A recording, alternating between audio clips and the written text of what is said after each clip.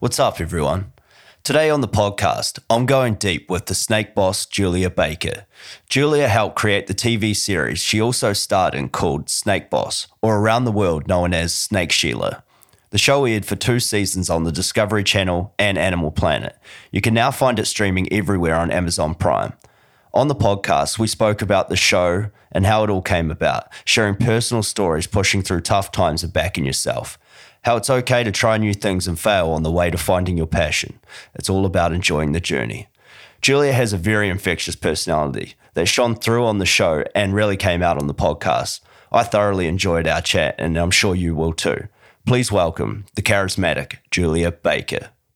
You're now about to go deep with Dan Good. Julia, how you going? I'm going very well. How are you? Oh, good, thank you. The Snake Boss TV series. Why don't you run us through it a little bit?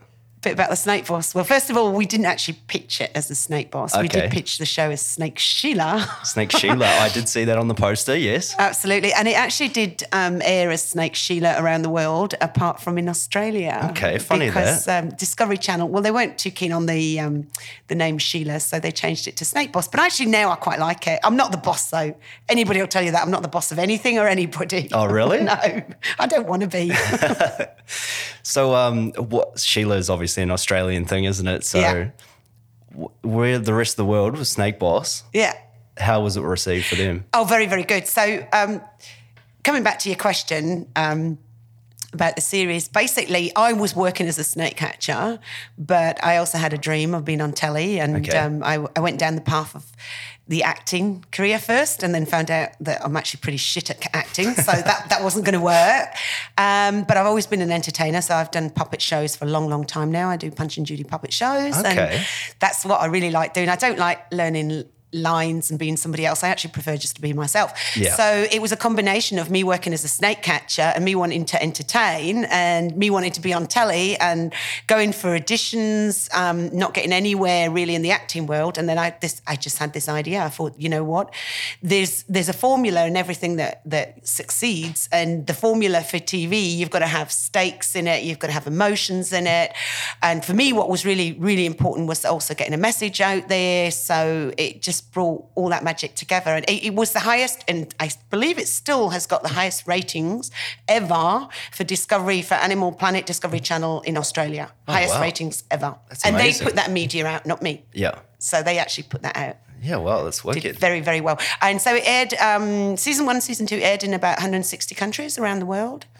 At the moment, it's on Amazon Prime, so anybody can watch it now. Okay, so we can still see it. Yeah, yes, I've seen it. absolutely. It's going gangbusters in America. Oh, okay. Well, given the COVID and the lockdown, they want to see something. Yes. Yeah, I've seen a few of the clips, YouTube clips, obviously, in the trailers for the seasons and everything. Yeah. Yeah, and I was very impressed. Snakes Oh, are a thank little, you. like, from a Kiwi's perspective, coming over to Australia, snakes are always the things that we're a little scared of. Yeah. And the drop ears, of course, that they try to have you on about. Yeah, and the hoop snakes, which actually a bandy does make hoops. So it doesn't take its tail in its mouth. Because you've heard the myth about hoop snakes? No, I haven't heard so that just one. like drop bears, Yeah. a lot of Aussies will tell you we've got hoop snakes, and they're very, very dangerous, and they will take their tail in their mouth and form a hoop, and then they'll roll towards you. And that's how they attack you, apparently. So it doesn't exist, but there is a snake that will make hoops. It's called bandy. Bandy. And it makes it's a black and a white striped snake. It's only a little one. Very rare that you see them, actually. And if it feels threatened, it will make hoops with its body to Wow. appear bigger. Okay. And, scare just off to the scare you predators. off. Yeah. Okay. they're But it cool. doesn't literally roll No, it forwards doesn't towards roll you. with it. It just it's- makes hoops. Sounds like a cartoon So- character yeah. you'd see in Wile E. Coyote or something. Yeah, something like that, yeah. Oh, that's amazing. It's 160 countries airing. That's huge. Yeah, it did really well. So it aired that was on Discovery Channel, and then Yeah. it went to Pick TV in the UK. So it was Okay. on free to air. And it went to TV4 in Sweden, and then a Thai network. And then it was on a private network in America, but now it's on Amazon. And I can always tell where it is because I get messages from people from that country. Oh, that's amazing. So originally, when it first came out, it was really, really cool because I'd get lots and lots of messages from Turkey and actually countries I'd never heard of as well. So that was like, pretty cool. Yeah, it is good to get those Dubai, fans. Yeah. a lot of Latin America, they loved it, in Venezuela and some of the countries there. So what do you think the appeal was for them? Is they didn't really know much about Australia other than the fact that there were snakes there and they were attracted to that sort of thing? Or do you think it was more your character on the show playing yourself? It's quite vibrant when I see it, like up the tree, getting the snakes out. Well, I'm gonna go from the feedback that I get, and the feedback that I get from the viewers is the kids. Absolutely, I mean, it's gone gangbusters with kids, young kids watch it over and over and over and over again. They're fascinated with everything, I guess. For the adults, I have to say, there must be a big appeal in myself and my husband, of course, because he's a big part on the show, and the dog, because majority of them say to me, we watched your show only because the kids insisted. We didn't like snakes. In fact, I have so many people that write to me and say, I was terrified of snakes until I watched your show. And I think the fact that a female's doing it, and I think it's really important that we do get more female presenters on telly, because it just shines a different light. It's not better or anything, it's just different. And I think we need that on TV, because if all you're going to see is men with animals, especially what's perceived to be dangerous animals, then we're never going to get rid of the fear and the hate. And so for me, that was really important, that people can see that, yes, of course, snakes are dangerous, but they're not horrible or disgusting. They're not out there to kill anybody.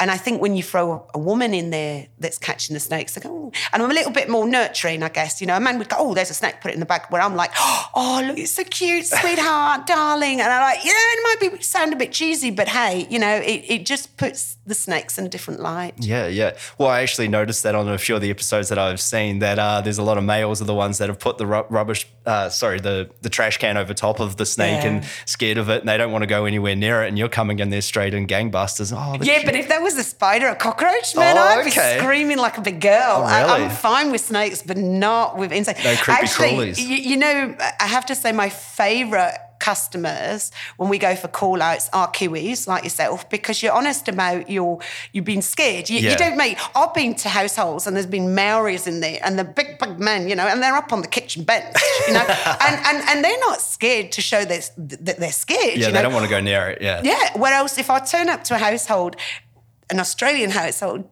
quite often the man will say, oh, I was just going to do that myself, and the woman's going, no, he wasn't. He was screaming a minute ago.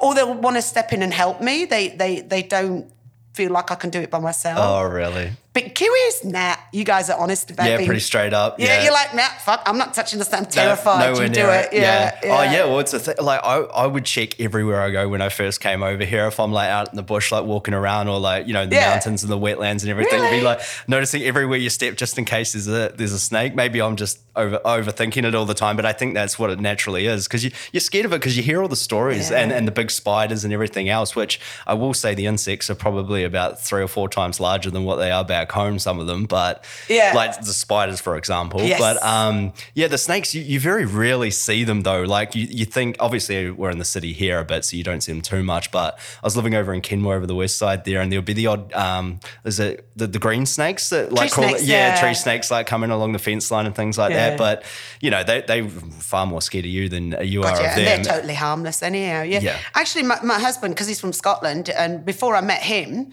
he was the same. He wouldn't walk on long grass. He was terrified. And then our very first date that we had, well, it was a meeting because we met on Plenty of Fish. Okay. And then PLF, we met in real life, And I invited him back to the house. We'd gone to a car show and we'd gone to the movies, and I already knew that I fancied him rotten, and I thought, I'm not going to let him go without having a snog, I thought, I'm going to get a kiss in. So, and he was just going to drop me off at the car park at the IGA where we met, because he obviously didn't want me to feel endangered or anything. Oh, no, come on. I know. You can only say this as a woman. I said to him, do you want to come inside and meet my pet snake? Right? And he was like, oh, yeah, I've never seen a snake before. Like, he was quite excited. So he came in and we looked at the, snake in the enclosure. I didn't bring him out, but the second time he came around, I thought, I've got to test him, because I wasn't going to give up my snakes. And I knew that if I was going to be with a new man, he had to be all right about snakes. Yeah. They were not going to go anywhere. Snakes now are a I'd big found part this. Of your life, Well, they were after my divorce. Okay. I found this passion. I'm not going to let go of that. So I only had 2 snakes at the time. One was my daughter's. So I've got this big black and gold jungle python. And I thought, right, I'll test him. So I've got him around my shoulders and I open up the door and I'm all dressed up. We were going to go to the sit-down comedy club and I'm all dressed up and he didn't bat an eyelid, nothing. And I thought, oh, this is brilliant. He's so brave. He's wonderful, this man. We walked in and brought him inside and then the phone rang and it was a call out, a snake call out. And he knew that I was a snake catcher. So I said, turned around and said, oh, do you fancy going on a snake call out on the way to the sit-down comedy club? Yeah. And he said, oh, yeah, all right, that's something a bit different. I said, right, hold this while I go get changed. And I took Jesse and I just literally threw him around Johnny's shoulders. And I didn't realise, he told me later on, he never even saw the snake. He had no idea I had a snake on me. Because he was just focused on you the whole time. He was perving at my legs, apparently. So, and I've walked off and left this poor man with a big jungle python around his shoulders. I thought he was cool about it. And he froze. And I came back, I said, you all right? Yeah, I'm all right. And he never let on. He told me, it was a while afterwards, he said, I didn't actually see that you had a snake. But he was fine. He was fine about it. And then, of course, every time he'd come around, my daughters would take great pleasure in shoving Jesse up his pants and down his shirt and things like that. So eventually, and then my very first Christmas present, I bought him a big bread-light python called Jack. So he had his own pet snake. And then he trained up as a snake catcher as well and and then joined you on the show. Yeah, but the show came a lot later. Yeah. So I'd been a snake catcher for a while by the stage. Yeah. Oh, well, that's a hell of an introduction to a first date, isn't it? Just thrust into it. Yeah. So how did you go actually on the call out then? That's what I want to know. I think it actually got called off. We were on the way and then he called me back and I think the snake had disappeared. So he didn't get to go. But he went with me. So he had his son still here. His ex had gone back to Scotland and his son was still here. And we sort of met for the first time. So my girls knew about him before his son knew. And then, we all got together as a big family. We went up to Mount Coot-tha and we had a call out. I got a call out. No, we were at Peachy Markets. I got a call out to go to Mount Coot-tha. So I impressed him a lot because he came with me and it was a big python in the bushes and I pulled out this python and I got brownie points with my stepson straight up. Yeah, and the fact that I did have a big motorbike helped as well. I've seen that on the show. Harley Davidson. No, it's not Harley. Was it? It wasn't it's a Harley? Yamaha V-Star. I wish. With the little sidecar that he rides around in, right, with you? Yeah. That's awesome. Yeah, I bought that for the girls, actually. I bought that for my daughters. Okay. So, because what happened was after the divorce, and I wrote bucket list, one of the first things I did was get my motorbike licence because I've always fancied riding motorbikes. And we were doing shared care. So the girls were living with me for a week and then with their dad for a week, which was great, actually. Once you get used to it, I advised everybody to do it. I thought it was great fun because I got to, explore myself on the weeks that I didn't have the girls. And I joined Ulysses, which is a motorbike group for older people. You're meant to be over 50, but they let me join. But they said it's only because they needed somebody to help them up on the bikes. Which is not true at all. They're very fit. They're very fit people. So I was this biker chick for 1 week and then a mother the next week. Then after 2.5 years, the ex decided not to do it anymore. So the girls came and lived with me full time. And I kind of looked at my motorbike and went, I can't go out anymore. Oh, no. And I thought, well, with 2 kids, you can only take one on the back. Yeah. So I had this bizarre idea of getting a sidecar. And I kid you not, this is the truth. I had $1,500 in the bank. I was single mum. It's way before I met John or anybody like that. Yeah. And I had a look online and the only way I could see myself getting a sidecar, because they're very rare, would be to build one in Melbourne, and that would be $10,000, which custom built, never going to happen. So I did what I do best, is I write my goal, I write it down, I print it and I put it on the fridge and I think about it a lot. I go a step beyond that. I visualize it. Yeah. So every time I had a van, I used to drive a van because I had all my puppet stuff in the back. Yeah. And my girls would sit next to me in the bench, bench seat. And in my head, I would visualise myself riding the motorbike with the girls in a sidecar, goggles on and scarf and laughing, all that. And I would be so excited. And I kid you not, 2 weeks later, there was a sidecar on eBay, a 2-seater for $1,500 in the exact same colour as my motorbike. And I bought it and I got it shipped up and I got an engineer to properly, he had to put brackets on my motorbike and put it all in there. And my daughters went in it once. And then they went, no, everybody's staring at us. We can't do this. And it was like, great, now I've got this sidecar. So poor Johnny, you're going to get in the sidecar. When I met John, and John's got no ego. He doesn't care. He says, I look like Mr. Bean with the helmet on him, but I don't care. Sometimes he'd fall asleep in the sidecar too, so. Oh, well, you must be a nice, calm driver then. Yeah, no, but it cramps your style. It's not cool having somebody snoring in the sidecar. Well, you know? That's true, yeah. Cool. It looks very impressive when you pull up on the show to go catch a snake and then, you got a sidecar with your husband in it and you're driving around in it. And it is fun. Yeah. It is fun. Motorbikes are always fun. Yeah. Yeah, so, so more about the show then. Mm-hmm. What was one of the more thrilling captures for you? Or is it very calming for you to catch a snake, or do you get excited about it? Because I've seen the parts that I've seen you're just straight up the tree and the big python that I saw you get out of the tree. Yeah, what was one of the episodes that really got you? Oh, I tell you what, the most thrilling and the best call-outs I had, and it was actually one of the call-outs. There was 2 Eastern Browns. They were mating in Petrie, in the new estate, and there's loads of kids around and things, and so they were mating. Now, we'd already filmed season 1. Okay. And the Inside Story did an episode on me, which is similar to 60 Minutes. Yeah. So they did an episode on me, and obviously they spent a week with me and they wanted to go on some call-outs, and we got this call-out for this 2 Eastern Browns in Petrie. Now, I'd done some training with Bob Irwin, catching venomous snakes by hand, and you sort of lift them up, by the tail, and there's a certain strategy to use. Yeah. But Bob Irwin said to me, if you lift up an Eastern Brown or venomous snake, and it's so long that it's still on the floor, it's resting on the floor, and your arm can't go any further up, don't do it. Yeah. Don't do it, because they can kind of launch themselves at you from the floor. Anyhow, so for the Inside Story,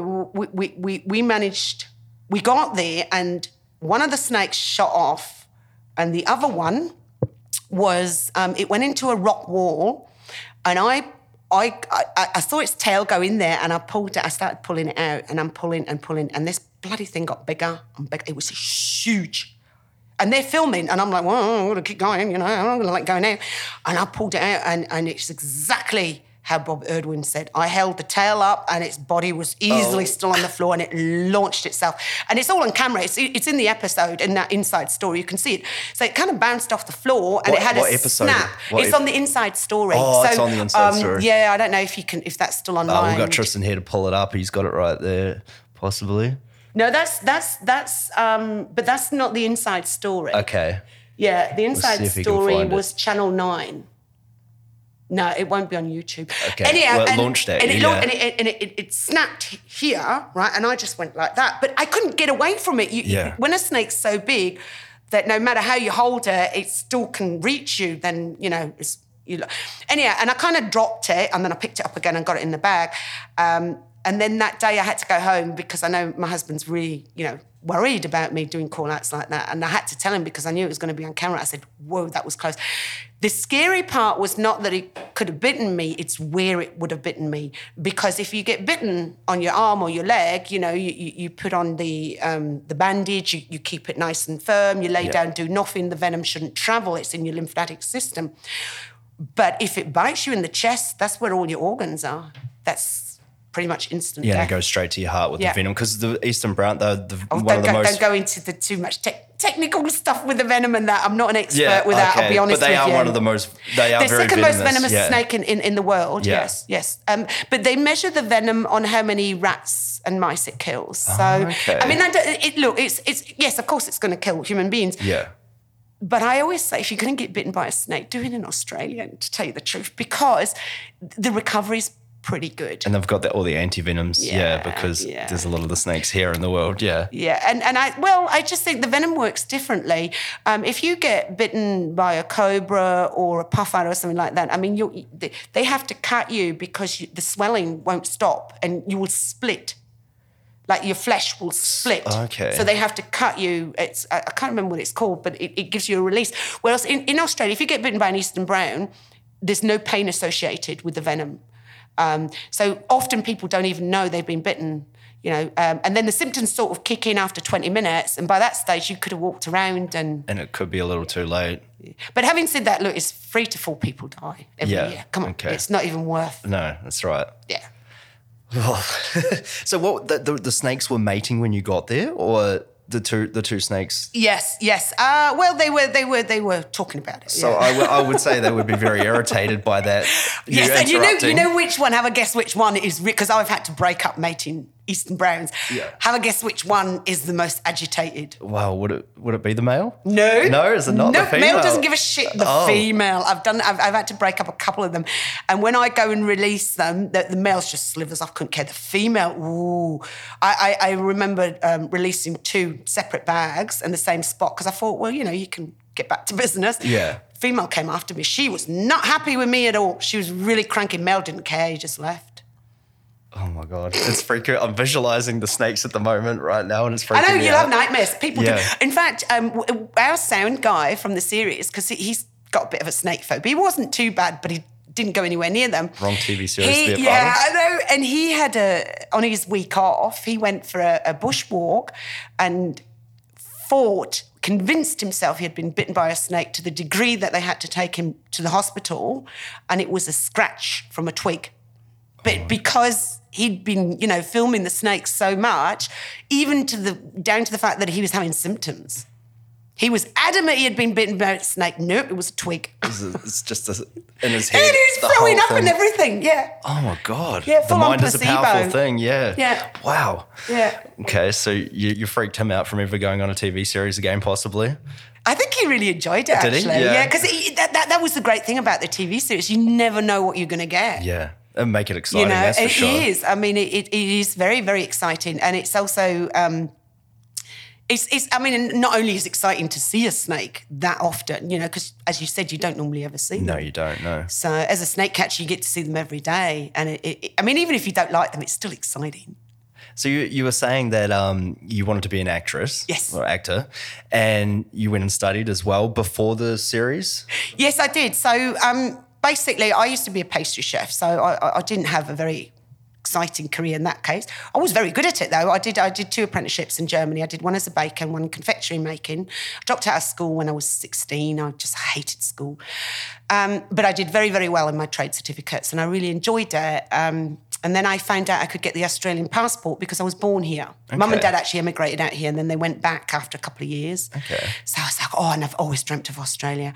So I came out to Sydney when I was 24, and I worked at the Hilton, and then I worked at a few other A&A hotel and a few other big 5-star hotels. And then I met my ex-husband. We got married. We moved up here, and I worked at the Heritage here, which is now the Stanford Plaza. Okay, yeah.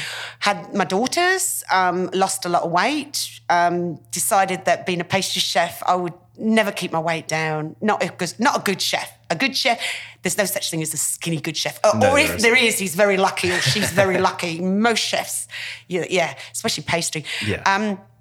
So I lost a lot of weight and I became a Weight Watchers leader. And then when, after my divorce, with the Weight Watchers, I met the snake catcher. So that's how I got into the snake catching. But where was I going to go with that now? I forgot. It's What was just it where called? you started out before and Yeah. got into acting. Yes, and the acting, yeah. So, and then I went through the divorce and my self-esteem was absolutely shot. I mean, and I didn't want to take my low self-esteem to the next relationship. Yeah. I knew I had to do something, and the only way I could see to build up my self-esteem was to get references. So I felt cool about myself. You have to take action. You've got to Yeah. do stuff. You can say I'm cool as many times as you want, but if your brain has got no references, so I thought, okay, so I want to be cool. What do you have to do to be cool? I thought, ride a motorbike. So I went and got my motorbike license, but I enjoyed it. So I didn't do it just for the cool factor. Yeah. And then, what about, I've always loved snakes. I won't say I've always loved snakes. I saw a snake at Australia Zoo when I was 36 and fell in love with it. So I thought I'll get a pet snake. And then I met a snake catcher and I thought, well, I could do with some extra money. I love snakes. Why not? So it all kind of fell into place. Yeah. Something that I'd always wanted to do when I was young was acting or entertaining, but I kind of thought acting. And I kid you not, every movie that I used to watch in my head, I'd go, I could do that. I could do that role. And it's funny because in my head I was very, very good at it. And then when I actually went and studied it, it's acting. I have a whole new respect for actors because I think we all think we can sing, and then when you sing, you go, actually, maybe not that good. Or when you tape it and play it back. But I think a lot of actors don't realise that they're actually shit at acting. Until you watch yourself on camera. And even then they talk themselves into it. Yes. And as much as I wanted to be good at it and I wanted to do it, I know that I just can't do it. I can't do accents. I've tried and tried and tried. This is what I'm stuck with. I can't hear the difference. Well, I can hear the difference, but I can't hear why. So a lot of things that just wouldn't work for me with the acting. But I still graduated and I got my diploma. I'm very happy about that. And they did give me an award from the school. It's a wonderful school. I really enjoyed. So I guess one of the messages that if I can get out there to people is go and try things. And who gives a shit if you fail? Yeah. Have fun doing it. I met loads of great people. And you know what? The best thing that came out of that was that at the age of 40, it was the first thing I ever did entirely for myself that didn't impress anybody else. Yeah, and that's important. Yeah, Yes. So to put yourself out there, especially after you've gone through such a, we'll say, traumatic's probably not the word for it, yes, but it was traumatic. could be. Yes, yeah. And you're down in the dumps, and you want to put yourself out there again. You build the courage up within yourself to do it, and then you try it. You can gain so much confidence out of putting yourself out there like that, whether you're good at the thing or not. But it doesn't matter. But I think we tend to go for things that we're going to be slightly good at. Otherwise, you wouldn't be interested. Yeah, of course. Or in your head, you think good. Now, I'm not good at acting, but I'm very good at entertaining. Yep. That is my thing. That's what I like to do. And I think as long as you make a step in that direction, and then I've learned a lot of, camera skills from the acting school. I've learned a lot of stuff that helped me on the TV show. And I think that's the important thing is don't get too stuck on the outcome, enjoy the journey and learning what you do on the journey. And, and it will fall in place. And, I could have got stuck on the fact that, oh my God, all my life I thought I was going to be good at acting. Oh, poor me. And that is stupid. Why do that? Okay, so I'm not that talented at acting, but I made a move in the right direction. And hey, it got me exactly what I wanted. Exactly. So, you adapted afterwards. I mean, it's something to get comfortable in front of camera too, even if you're naturally a very infectious person that, and a character that people like to see and you're entertaining. Yeah. Getting comfortable in front of camera is a different story when it's there, but getting the skill to forget all about it and just be yourself is really what I saw in the show and the few episodes that I saw. Yeah. Very engaging character. That was effortless. And it's funny because I've just come back from Physio Key, which is fabulous. I had this really bad backache and I kid you not, 4th session, gone. Wow. The pain has gone. It's this Physio Key. It's like this instrument. It sends signals through your body. I've had chronic pain for years. Yeah. 4 sessions, gone completely. And she was saying, the lady that I go to, she was saying how she would do, if she won the lotto, she'd still be doing this. And I said to her, if I won the lotto, I would pay to film. I love it. I would pay to film my own show. I don't need to even get paid for it. I love it so much. I love creating it. I love everything from, writing the synopsis and to put the format together. I mean, you obviously do it as well because you love it. Yeah, and then you create something magical and then you put it out and shit yourself. Exactly, yeah. Oh, God, I hope people are going to like it. Yeah, but we love that, don't we? Part of the thrill of it, yeah. Yes. So you created the show yourself. Well, no, I can't take full credit for it. So, basically, I had graduated from the Actors Conservatory and I joined an agency, did all the right things, got my portfolio, got my photos, headshots, spent a fortune on headshots. Yeah. Not that that's going to make a huge difference when you can't act. And I went for a few auditions and I realised nobody was ever going to give me a speaking role. So I started to look for a role model, and I tend to do this quite a lot now, is if I want to pursue something, I look for a role model who comes from a similar situation as myself. So there's no point looking at people that were born, drop dead gorgeous and, I don't know, dad's a director, I think. So I was looking for somebody who possibly started late in life, didn't have a very good accent or whatever. And I came across Sylvester Stallone. Now, Sylvester Stallone, I think he can act. I think he's very talented. But what I love about him is his story. And a lot of people don't know his story. He was very much struggling as an actor in Hollywood. Nobody wanted him. He had done one movie, nothing particular. And he wrote Rocky. He was so desperate to get on TV. He wrote Rocky. Yeah, you know the story. And he took it around to all these producers. And at first nobody was interested. And then one production company was interested, but they didn't want to cast him. They wanted somebody famous in it.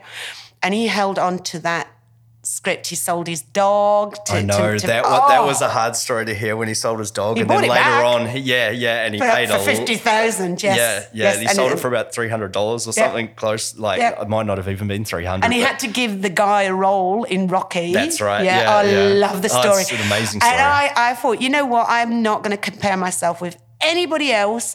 He made it happen, and we all think the world of him. But when he started, nobody was interested in him. Well, they were offering him money, like little bits here and there. I think the first decent amount of money was about $25,000. They kept offering him for the script, but he's just like, no, I want to star in this role. This is my story. This is me. And he just kept turning it down. And he was on the bones. He had no money at all. And obviously, as you say, he sold his dog to try and keep going with everything. And then eventually he got the deal. Absolutely. And I just and I thought, right, rather than worrying about the outcome, I'm going to worry about who I want to be rather than what I want to have. Who is it that I want to be? Because I think that we've kind of been conditioned to success is what we have, not who we are. Mm-hmm. And the problem is if you depend on your happiness or your success and what you have achieved, then you're also at risk of losing it at any given time. Yeah. You can lose everything. You can lose your legs and not be able to act anymore. But if you work more on who you are, and I thought, okay, so, I couldn't see myself getting anywhere with the acting. I thought, well, who is it that I want? What skills do I want? And persistence just kept popping up. And I thought, you know what? I might not be the most talented person. I might not be the most beautiful person, but I can be the most persistent person. That I have control over. And I took that on my heart. And if you ask my husband, that's one thing he'll say. And I said, I want it to say on my gravestone, she never fucking gave up. She never fucking gave up. And that's who I want. I want people to say that about me. Yeah. She never gave up. And it's not about, not giving up exactly. I mean, I give up on if it's, I'm not so concerned about having exactly what I want, but I don't give up going in that direction. Yeah. Does that make sense? It definitely does, the persistence and the constant pursuit of the happiness and what you're trying to achieve at the time. And that's what gets the projects over the line, though. I talked about this on the last podcast with my friend, and it's just that overwhelming belief in yourself and what you're trying to strive for that actually gets these projects over the line, because you can fall off at if someone says, oh, this is shit, you shouldn't be doing this, which everybody gets with a lot of things they do, and you go, well, you know what, maybe it's not for you. Let's just keep going. And if you believe in it, then you can make it happen. Oh, it's an emotional roller coaster. I mean, I've been headhunted to go on quite a few big TV shows on Survivor and things like that. And in the last second, they picked somebody else. And it hurts like hell because in my mind, I got asked to go on I'm a Survivor Champions. Okay. And I'm thinking, I'm not a champion. I don't know where I fit in there. And obviously when it came to the casting right at the end, they must have realised. Because they're all champions at something. I'm not a champion. So I wasn't... And I'm also very unfit, so I'm glad I wasn't on it. I don't think they realise. I think they think because I'm a snake catcher, I must be really fit. Hell no. I get exhausted watching 5 minutes of Survivor, And what was the other one? Wife Swap? I got headhunted for that one. That's a bit different. I was keen to do it. My husband's like, no, I don't want another wife in his house. I just want you. It is an emotional roller coaster. And I've had lots and lots of rejections.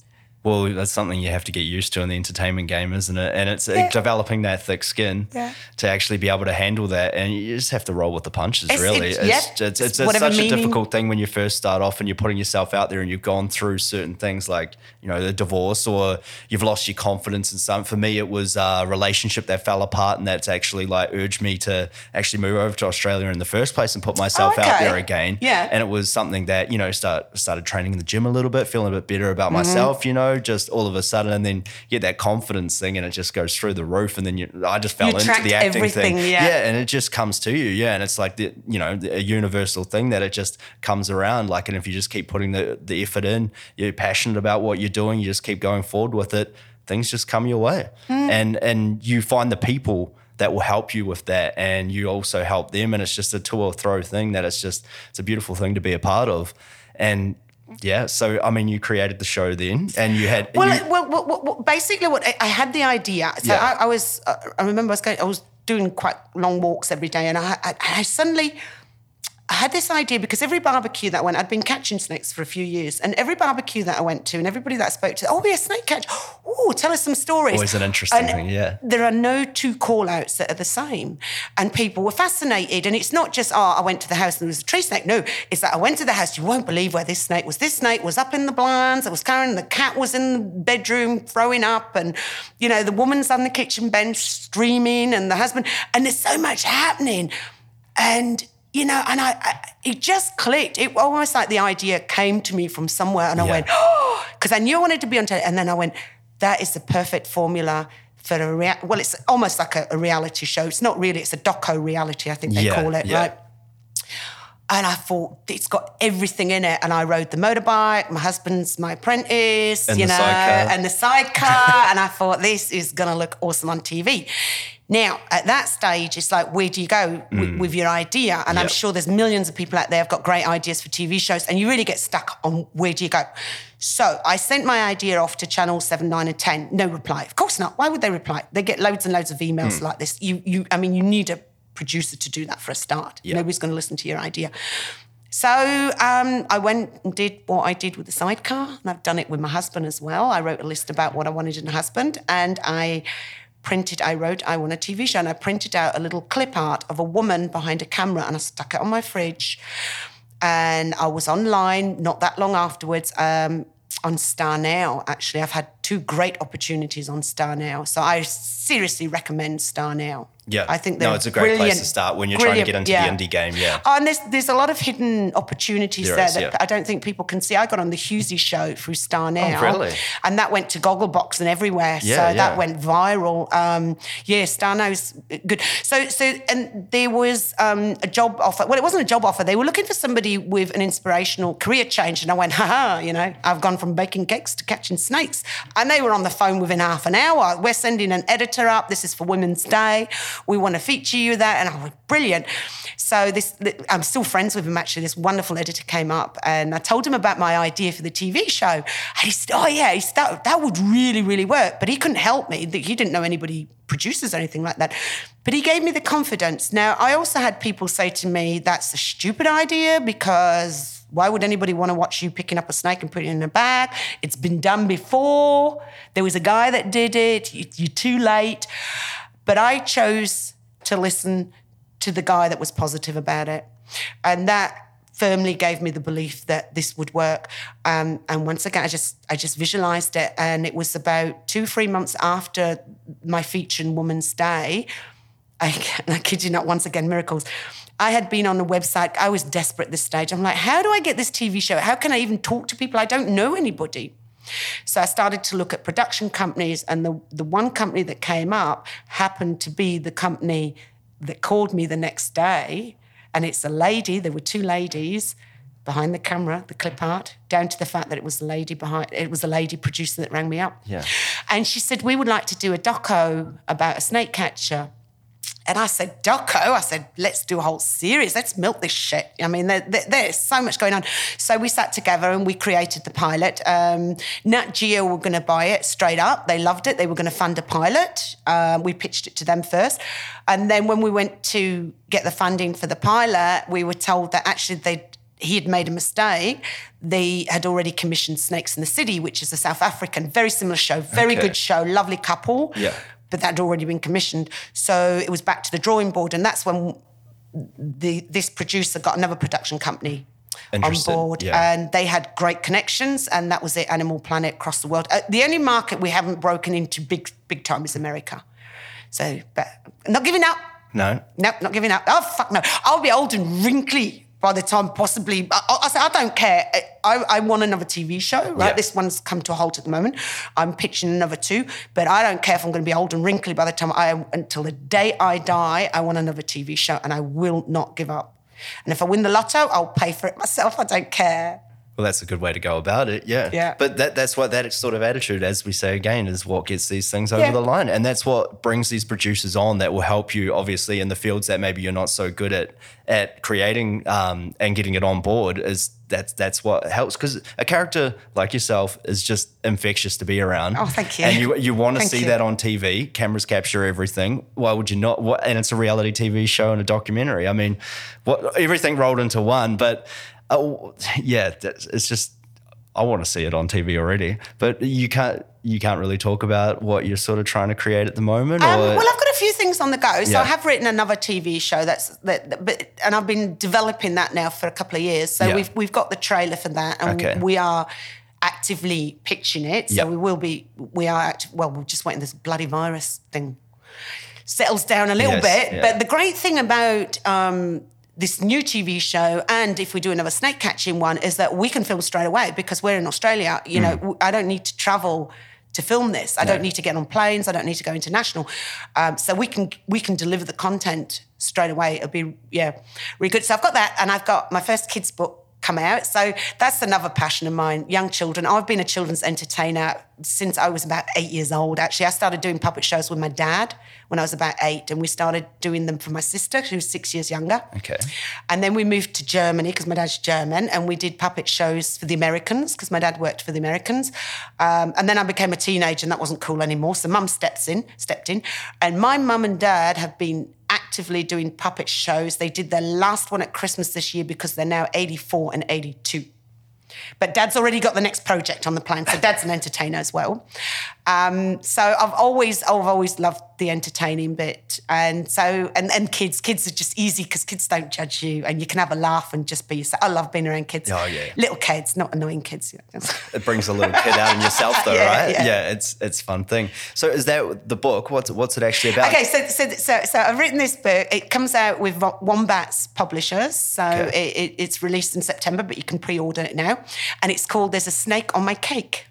Okay. And it's about a little girl called Jessie who wants to have a snake birthday party. All her friends have rollerblading, this and that, but she wants a snake birthday party. And her friends don't want to. They're scared. They're like, oh no, snakes are slimy and this and that. So she invites me to come and do a reptile show and converts all the children into thinking they're beautiful snakes. And at the end of it, the best part is there's a snake on her cake, which is just a snake birthday cake, really. Yeah, So, yeah. That sounds And I'm awesome. currently writing another one, but I'm. Do you know what? I'm just having fun. Creating. Yes.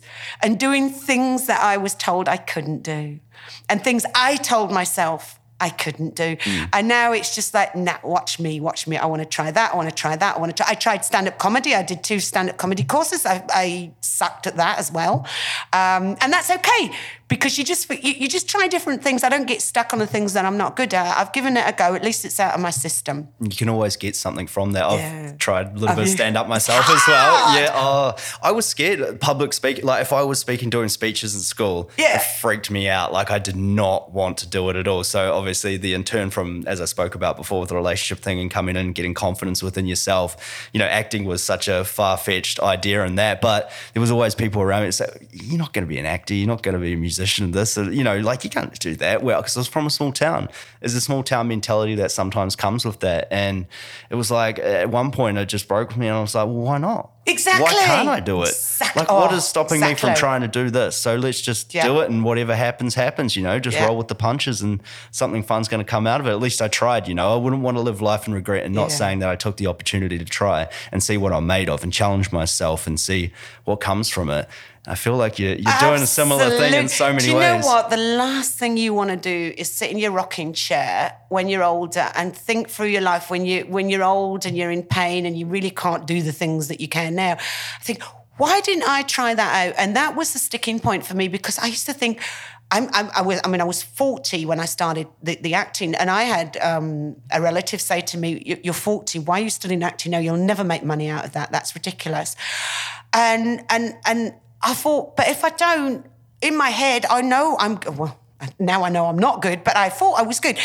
I don't want to sit in my rocking chair thinking I could have been the next biggest Hollywood actress. Do you know what? It's better actually to know. And yes, it did hurt a little bit finding out that I'm not talented in that so much. But I still went and did some acting afterwards, and amateur for free, in local theatres and that, because I enjoyed doing it.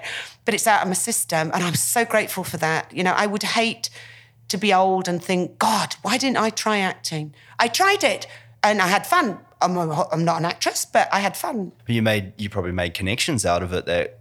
I met wonderful people, yeah. I don't know career-wise whether it did much or not, but it certainly gave me camera skills. I don't know if that made a huge difference, but I think sometimes you've got to look at things in life. You don't have to achieve something out of everything. You can just enjoy doing it and not have, As you said, that's the journey though, and the process that you go through is that actually enjoying what you're doing, and you find what you don't and you do like and what naturally comes to you, and that's where you just keep going in life, right? And just keep living. Because if you just sit back and do nothing and don't try things, I mean, is it really living at the end of the day? No, exactly. No. And that's not that. To me, life's an adventure. You've got to go out there. And I have a saying that if what you're doing is not affecting people, and it's not hurting anybody, you do whatever the fuck you want to. You have every right to do that, as long as it's not affecting anybody. If you're endangering yourself, that affects other people too. Yeah, of course. But otherwise, go and have fun. Yeah. Yeah.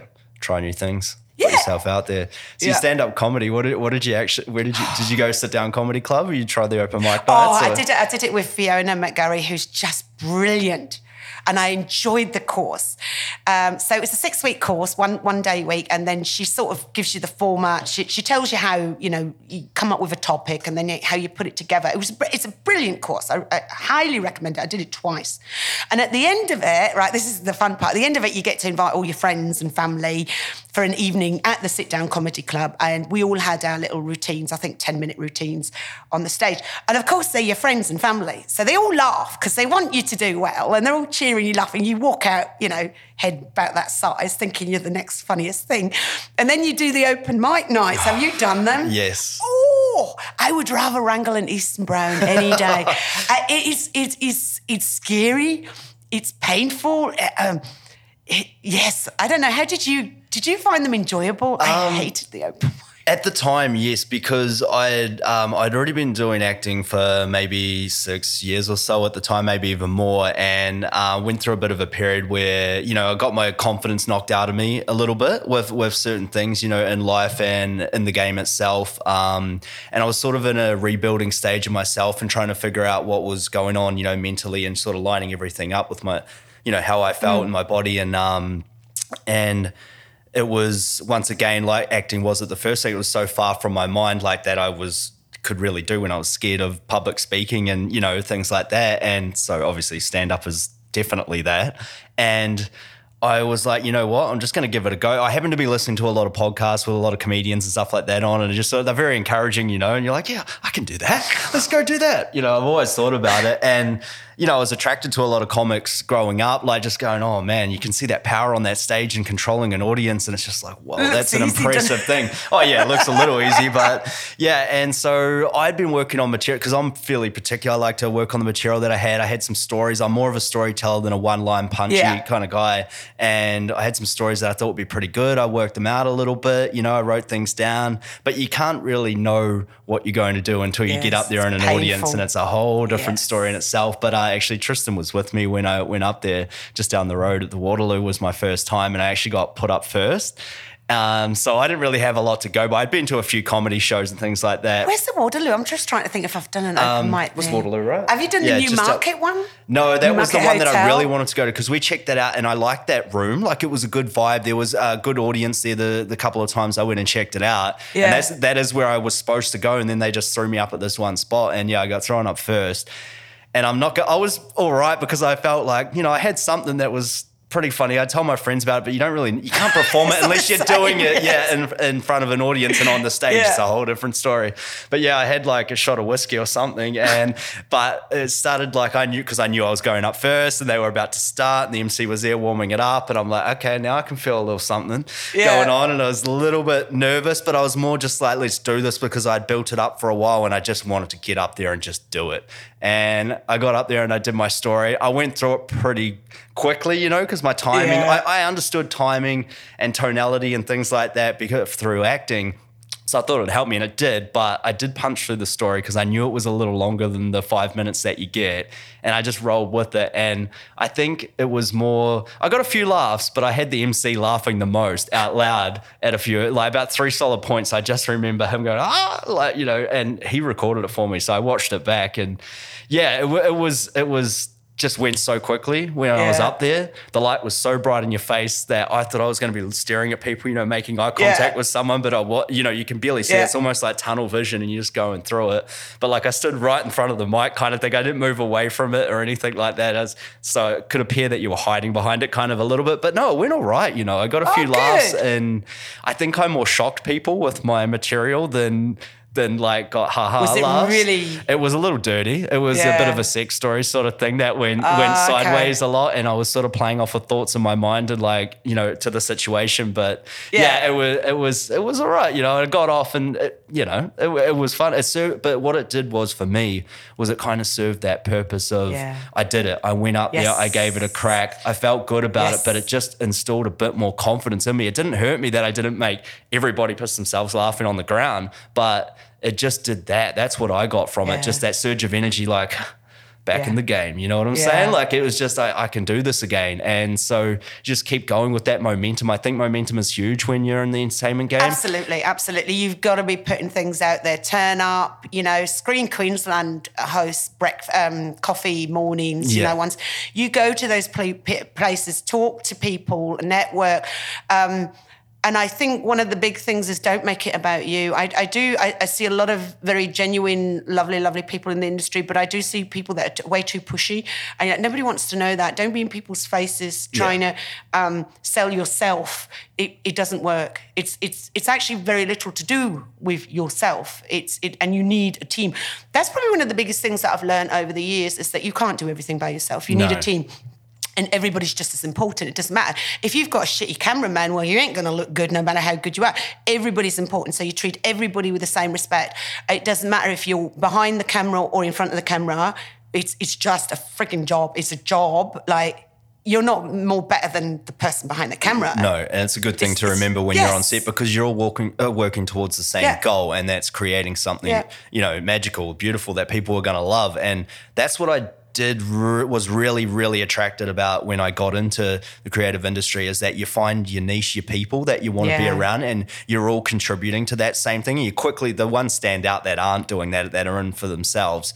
And that's what I think that, you just find those people that want to naturally just see you do great and they do great along with you, you know what I mean? And you're all carrying each other together, and there's always things that go wrong, especially on a film set. Nearly everything can go wrong in the indie game when you're trying to create. And it's, you're there for one another. And I think that's an important thing to remember is that, like you said, you can't do it all yourself.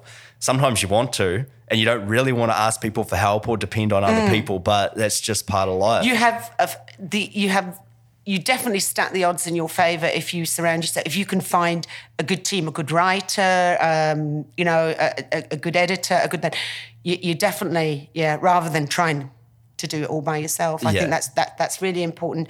But I think what I love, coming from a stable sort of career in being a pastry chef, which I dare say probably 80-90% of the population has a normal career. Yeah. What I love about this industry is the dreamers. I love any. I get lots of invitations from Screen Queensland, and I went and saw Baz Luhrmann. He gave an evening, and he was talking about, because he's doing Tom Hanks biopic. Do you know? I nearly caught the coronavirus off Tom Hanks. Oh, okay. That would have been my claim to fame, but I didn't. I was in the same room with him. I went to his wife, put on an evening, and he was in the room in disguise. Really? Yes, he was, but we couldn't figure out who it was. And you can't go look staring at everybody with a beard and a hat, you know. But he was there, and then of course he came out that he had the virus. And I thought, well, if I'm going to catch it, I want to claim that I caught it from Tom Hanks. But I didn't. Or Rita Wilson, no, Tom Hanks. Tom Hanks, yeah. It's more important. Yeah. Oh, he's awesome. He's awesome. Yeah.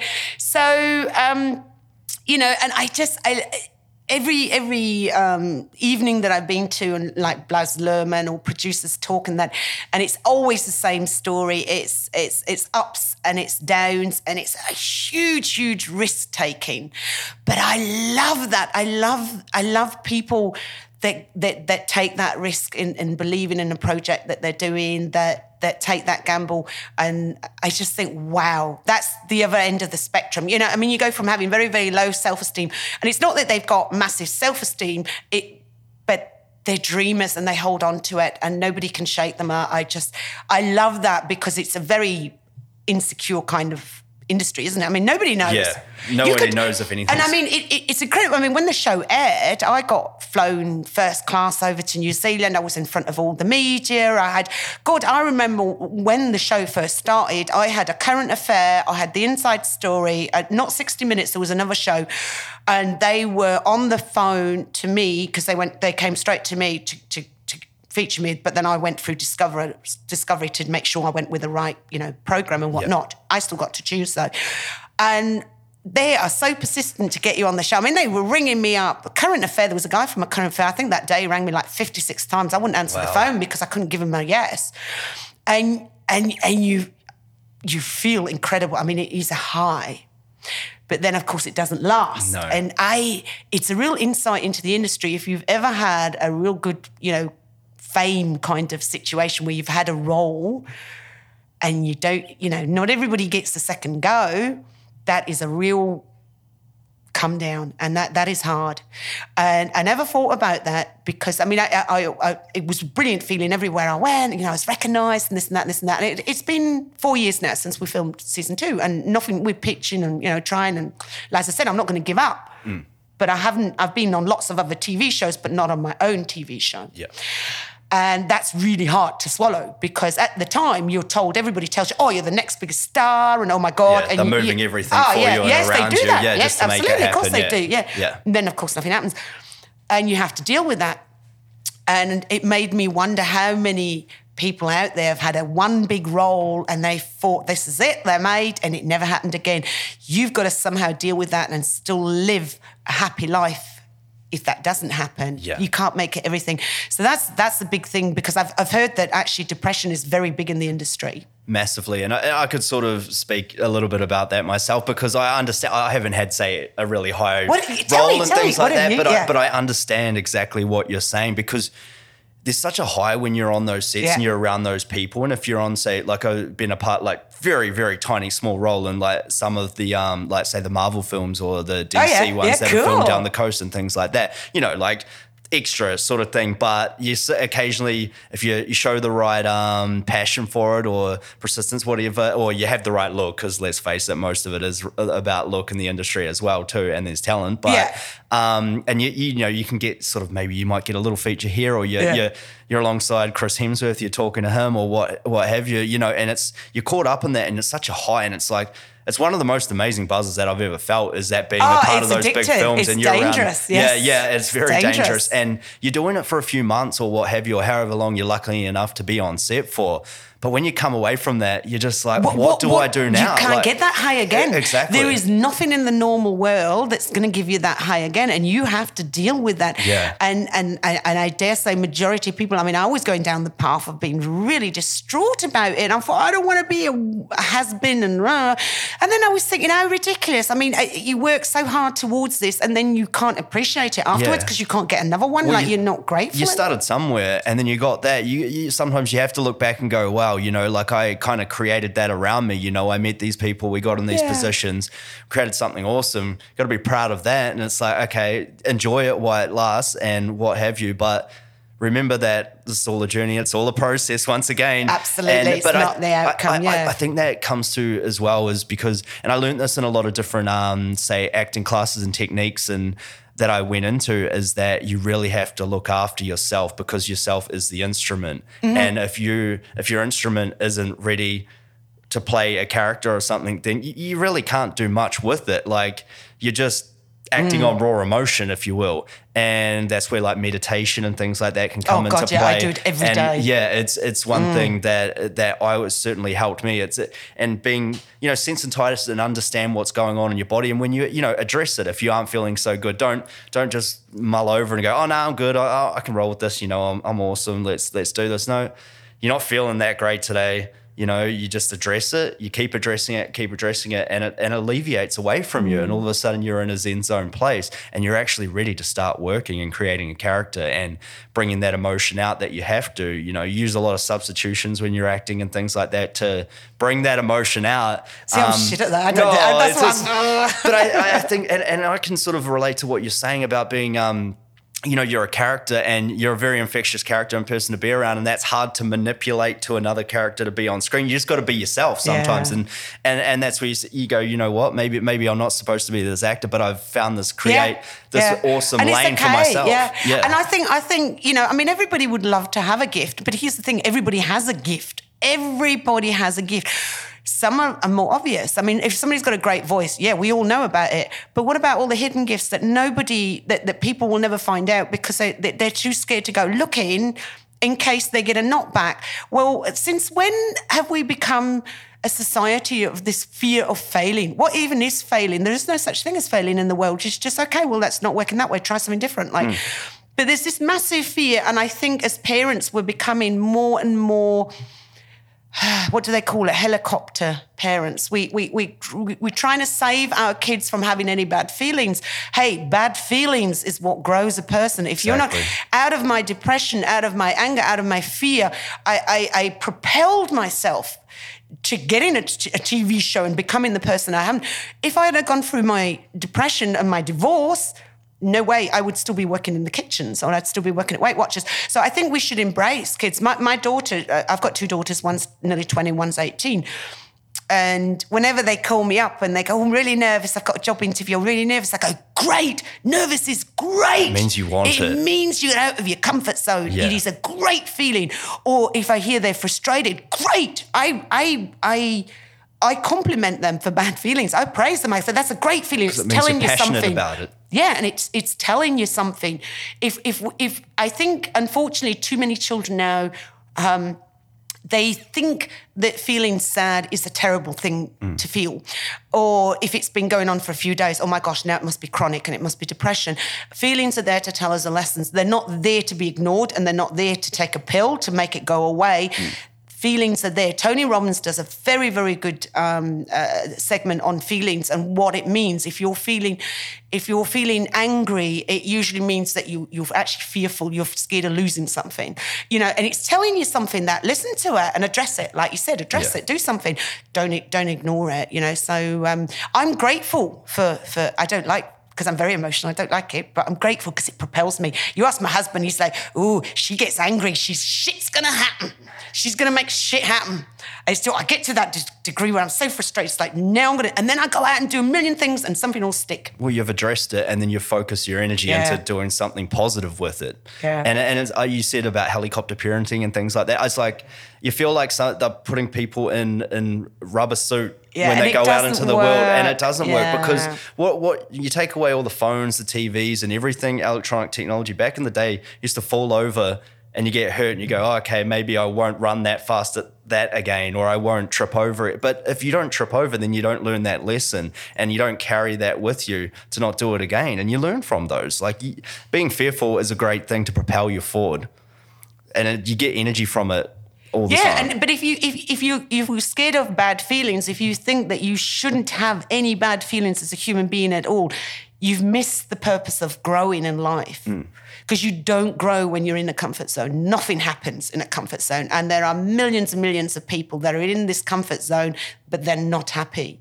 So a comfort zone is not something you want to get stuck in. Yeah, you feel, I see a lot, like they feel entitled to that something should happen for them, or this should happen because I think that way, or it's like, just go out there and do it. Take a chance, try it, challenge yourself. You'll find out something about your own person that you probably didn't know yesterday, Yeah.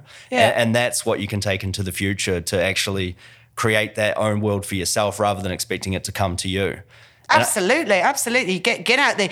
And I think, for the kids now, because there is a lot of fear of going out and, being adventurous. And it's our fault. Our parents, my parents, they were baby boomers, weren't they? They were born in the war, actually, just before the war, I should say. So I've watched my parents, pick up all the pieces after the war pretty much and working class, no money, one car, one phone, black and white TV. One stage we didn't even have a fridge. And so we've done a lot better. We've got more money, but I feel that our kids, there's nowhere for them to go because they're like, well, we strive to become better than our parents, but now where have they got to go? Something has to happen for them. Something bad has to happen. And you'll actually see that throughout history, the fourth generation where there's no war always suffers. There's something has to bad happen for them to then have a purpose again. And at the moment, I feel like we're going through that right now. That way, and something big will happen. It has to. They say every third or fourth generation does that. But you know, you're talking about the. I've got to tell you this funny story, right? Because I did a few extra jobs, right? And I was on Steven Spielberg's set, it was Jesus, what was that series called? With the dinosaurs. It was filmed on the Gold Coast. Terra Nova. Oh, okay, right? yeah. So I went down as an extra Terra Nova, right? And just like yourself, if you kind of a bit enthusiastic, you get picked for a little bit of a feature run, right? So I turned up and there was bus loads of us. And it was, I think, the last episode where I never watched it because it's a crap show.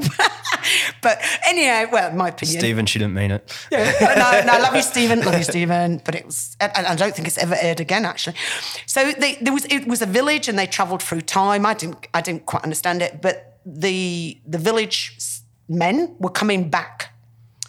And the director, that day I was on set, they actually flew in the director from America. So, and they had bombed, the village had been bombed. The set was amazing. You know what it's like on a proper set. And the director was a proper American with a megaphone. I was like, yeah, I felt like I was in Hollywood, right? Yep. So he said, right, I can't do American accents, so I won't even attempt it. As we know, I can't do it. He said, I need some women to volunteer, and you've got to be the wives of the soldiers coming back. So you've got to rush out and greet them and that. So I was like, yeah, absolutely. So he said, right, we'll take you, and I got picked. He says, right, so just grab yourself a bloke when they're coming in, and then when we reshoot it, just make sure you grab the same guy, right? Yeah. So I got a bit excited. And I mean, keeping in mind, I'm 51, so this happened, I was on set probably about 6-7 years ago. Yeah. So I was still well into my 40s. And the boys were all about 20. And I was like, oh, shit. And one of them actually said, what's this, grab a granny? Just as a laugh kind of thing. So I grabbed this young 20-year-old, and I had to pretend to be his wife and give him a big kiss and whatnot. And that was another situation where I had to go home and tell my husband, you're going to see it on TV, so I might as well tell you now, I kissed a man today. I kissed him a few times. It was only acting, though. It was only acting. It didn't mean and he's anything. half my age and I feel really dirty. I feel a bit like a pedo. But it's funny in that situation though. I've had something similar on set, and you find people step back when they're asking for somebody, and that really shows the people that are there that enthusiastic, and that's when they pick you, like for those extra featured parts. Yeah, turn up. Because I was on set the Thor Ragnarok one, and there was about probably 200 extras at least, and they did that for a certain point. Oh, who wants to do this and rescue this person? And you just watch the wave of people kind of just step back. You step forward like, yeah, I'm down. Like that's what. But it's funny because what do you I think a lot of people can be there for I'm on this film, I'm doing this, to say it about for namesake, but when it comes down to it, that attitude of might just be scared. Well, there is that too, because I mean it is quite confronting, I'm sure, and especially when you got that many people. And at the time, that was Taika Waititi directing. That was his first really big nudge into the spotlight, if you will.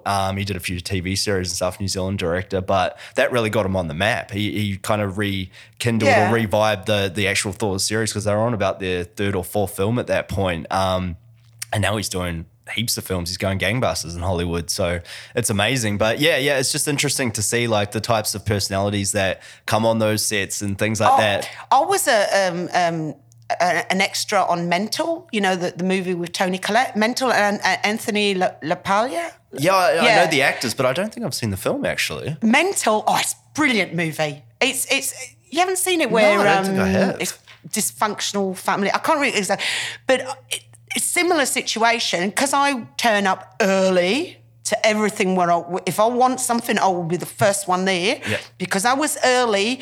The Julia that was supposed to be the featured role of the politician sitting in the front row in this scene, she hadn't turned up yet. The casting director said, oh, Julia. And I went, yeah. And he said, the last name? I said, no, my name's Julia Baker. He said, oh, well, she's not here. You'll do. You can be in the front. I got featured role. Yep. Just like that. Into wardrobe, got the whole makeup, everything done. So, yeah, that's a great message to get out there, guys. If you want to be in this industry, turn up, do everything. Just keep turning up.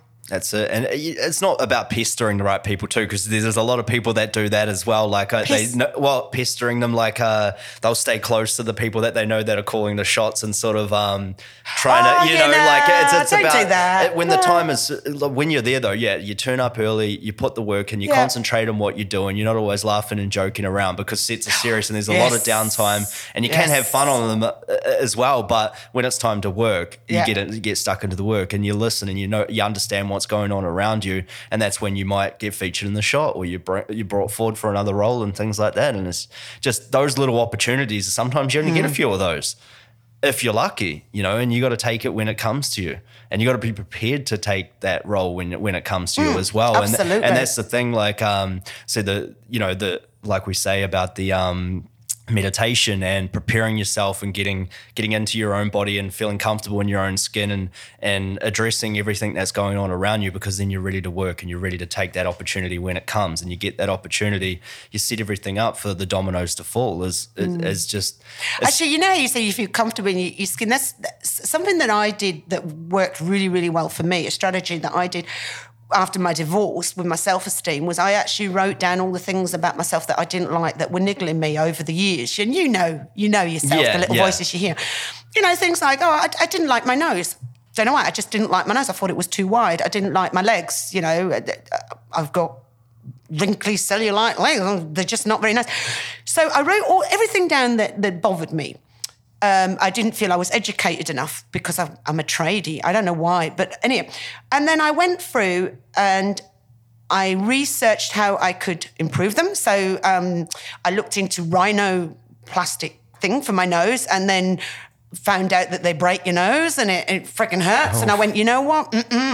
But I made a conscious decision that anything that I couldn't change, whether it's a cost factor or, I looked at liposuction because I don't like my legs. And I thought, well, liposuction, I went and I got a quote for it. It was $10,000. And I said, well, what happens when I eat?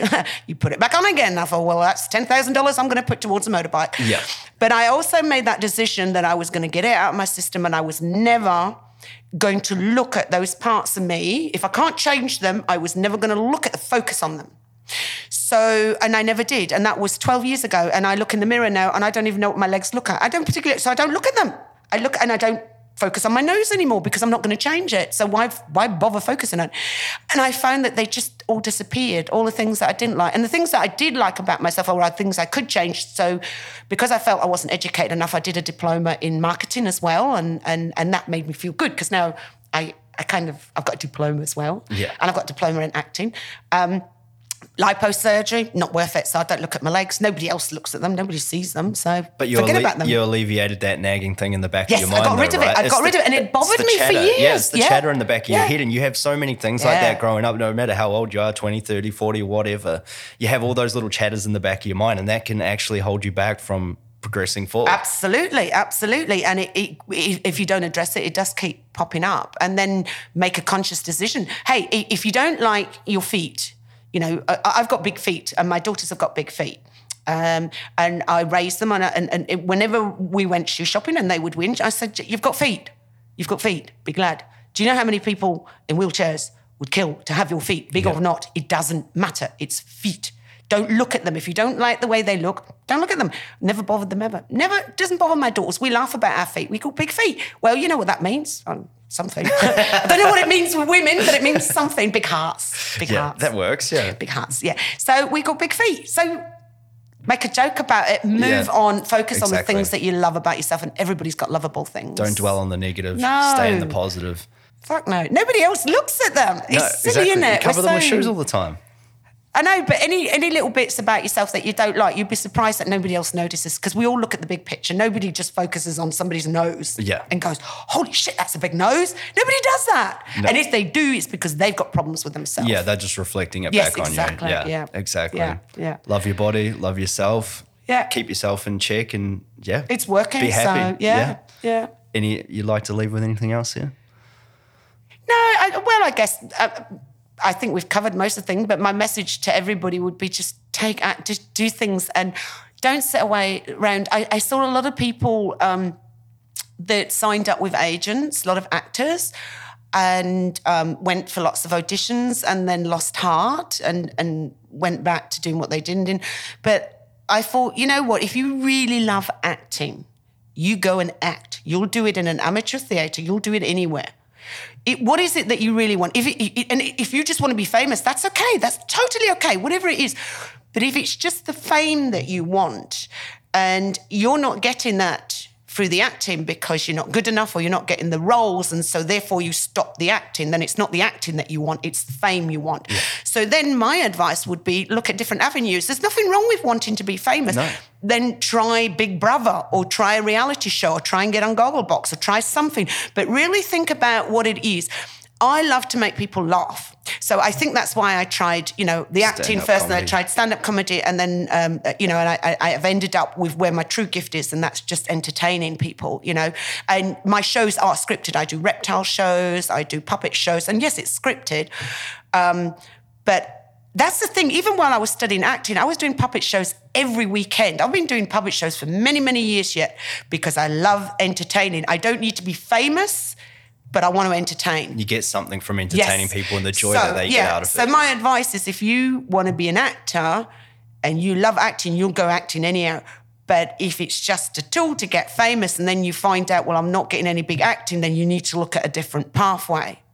Because I've seen too many actors give up because they're not getting any big roles and they don't do anything. There are loads of small theatres that you can act. If you love acting, you can act. Start now, like you said. That's a perfect place to start if you're starting off in the industry and the indie game, and you can get a lot of good roles from that. And you build skills. Exactly. You build those skills up of just being on set for starters. You network, you end up meeting the people that you like, that you enjoy with, that you jive with, that you can go on to create other things, and slowly you progress and you look back and go, wow, I was there like 2 years ago and now I'm writing my own pilot series. I'm doing this. But the main thing is you don't stop believing in yourself and you just keep going and find the joy. Try different things out. Yeah. Don't get stuck on this, I want to be an actor. Now I sign up with an agent and you just sit at home waiting, hoping you're going to get a role. That's bullshit. You're not going to get anything that way. Because you're going to lose momentum. Yeah. You want to be an actor, you act. Go out and act. If the roles aren't there, you write them. Yeah. You write them, exactly, write your own shit. Get a camera out, start acting. You've got momentum. And as you said before, momentum, you're putting energy out in the world, it gets picked up. You're picking up your skills, you're getting more confident. Yeah, that's how you get shit happening. I have a TV show because I've been entertaining for many, many years. I didn't suddenly do an acting course and then got a TV show. No. I've been an entertainer since I was about 8 years old. And because I love doing it so much, I've done it for free. I've done it for peanuts. I do it for birthday parties. I do it for all kinds of things. But I'm always, every weekend I'm entertaining. Haven't been now this year because of the virus, but every year since then I've been entertaining. So to me, that's what I love doing, entertaining. So I do it for free. I do it cheap. I do it for money. I do whatever. It's not the famous bit, but that's, I think, where people get stuck. And I think some people think, I want to be an actor, but what they really want is to be famous. And that's okay. I don't see a problem with that. But if you're no good at acting, you're never going to be famous. So try and be famous a different way, if that's what your goal is. Where there's a will, there's a way. You'll find that there's plenty of ways to be famous. And it doesn't always have to be the good ways, but there's plenty of ways, but you have to see what your end thing is. And my end thing is I want to entertain people in a positive way. I will never do any TV shows or anything that is drama or negative or putting other people down. That you don't believe in, No, I'm not going to be part of this industry that is creating negativity on social media, and where they deliberately we married at first sight. I'll say it. I hate it. I won't watch it. I can't stand it. Yeah. I will not be part of any of these kind of shows whatsoever. I think they're terrible, and I feel really deeply sorry for the people that get roped in it. Well, they get exploited, and they kind of signed on for that, and that's a part of that fame thing. I think that 5 seconds of fame that's going to live with you forever because they've just put it on TV and they've just completely exploited you and cut out things of what you've said and put it all together. But that's reality TV, and it does go in a dangerous light sometimes these days. But it's hard to... Because I think what people forget is when they're creating drama on TV, the people watching this actually believe it. They absolutely 100%. It's like fake news. Yeah, but then they'll go and they'll attack the family as well. So it's not just that one person. And you can't just say... they signed up, they knew it. No, they didn't. Look, and even if they did, they made a mistake. Do they really deserve to have the bullying that's going on and, the comments? Their parents are reading that. Their siblings are reading that. Their friends are reading that. And they're believing it as well, yeah. I hate where it's going. I really hope something big happens and we get rid of all of these shows because they really are only about ratings. And it just shows how shallow people can be, that this married at first sight, that people actually believe they're really married. I mean, the way they even talk, the language, he's cheated on her. Well, what do you mean he's cheated? He just met her. They're not really married. Oh, no, he's a cheater. He's married to her. He shouldn't. No, they're not really married. Hello. Yeah, half the time they're acting, but they're terrible actors. But yeah, so they can find the Snake Boss show on Amazon at the moment? Prime, yeah, absolutely. Oh, yes, I guess it'll probably stay on there. So anybody can watch it now. Yep. You be a member or you download it. I think it's $1.99, I don't know. It's well worth it, yeah. And you can find a lot of the trailers and the clips on YouTube, I know, because I've seen them. Yeah. And so your book's coming out soon. Yeah, Look out for that. Yeah. And there's things happening. And I do reptile shows, so if you've got any birthday parties, I'm starting to get a few inquiries in now. So if you've got birthday parties, schools, childcare centres. I also do Punch and Judy puppet shows, so I still do puppet shows. I do reptile shows. When the book comes out, I'll be touring around and reading it at libraries and stuff. I'll have to come for a reading then. Yeah. I want to check it out. Yeah. That's it's awesome. only a picture book, so but it's cute. Oh, it's great. For the kids, though, that's an awesome Yeah. thing. And it educates them on snakes and things like that as well. Like, Little to bit, a certain extent, as much although as you can't be a need. snake as much as you want to be a snake. But thanks for coming on, Julia. You're welcome. Thank you. Righto, that's us. We're out. Woo, we did it. Another podcast done. Man, that was awesome. I thoroughly enjoyed that one. Julia is crazy for handling all those snakes. You would not catch me doing that for a job. That's for sure. But goddamn, I got a lot from that podcast. She's awesome. She's such a charismatic guest to have on, and I hope you guys really enjoyed it. Once again, if you'd like to show us some love, please hit that subscribe button on the YouTube channel or follow us on Instagram, Going Deep with Dan Good, or my own personal account, Dan_Good. Guys, we've got some awesome guests lined up next, so please keep listening. Man, I love the support, and just keep doing what you're doing. Keep grinding. Till next time. Peace.